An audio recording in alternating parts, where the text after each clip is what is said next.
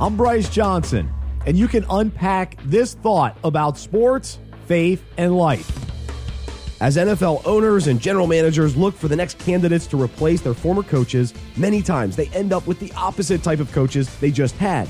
They might switch from offensive-minded guys to defensive-minded guys, or from fiery coaches to quieter ones. Either way, franchises are looking to make major changes because the previous regime didn't work out. If a team wants to head in a new direction, an existing coaching staff must be eliminated in order to bring on a new philosophy, strategy, and perspective. There must be a vacancy so the new coaches can come in and replace the old. As harsh as the reality is for an owner to send a coach packing, this uncomfortable process must take place when a team wants to make a fresh start. A similar process must also take place in our own lives. In order for peace, joy, kindness, self-control, and love to take over, we must send our old mindsets, perspectives, and desires packing.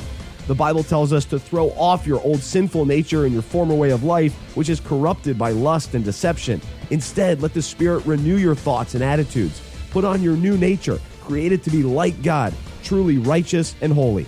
John Gruden can't take over for the Raiders unless Jack Del Rio is let go. Likewise, our minds can't be focused on the things of God until we get rid of all bitterness, rage, anger, and selfishness. Once we move on from the things that are holding us back, we can then fix our thoughts on what is true and honorable and right and pure and lovely and admirable. As we begin a new year with the desire to make positive changes in our lives, let's rely on the Lord to help us replace anger with joy, worry with peace, and doubt with hope. Let's recognize the importance of getting rid of the old regime so we can fill our minds and hearts with the spiritual things of God.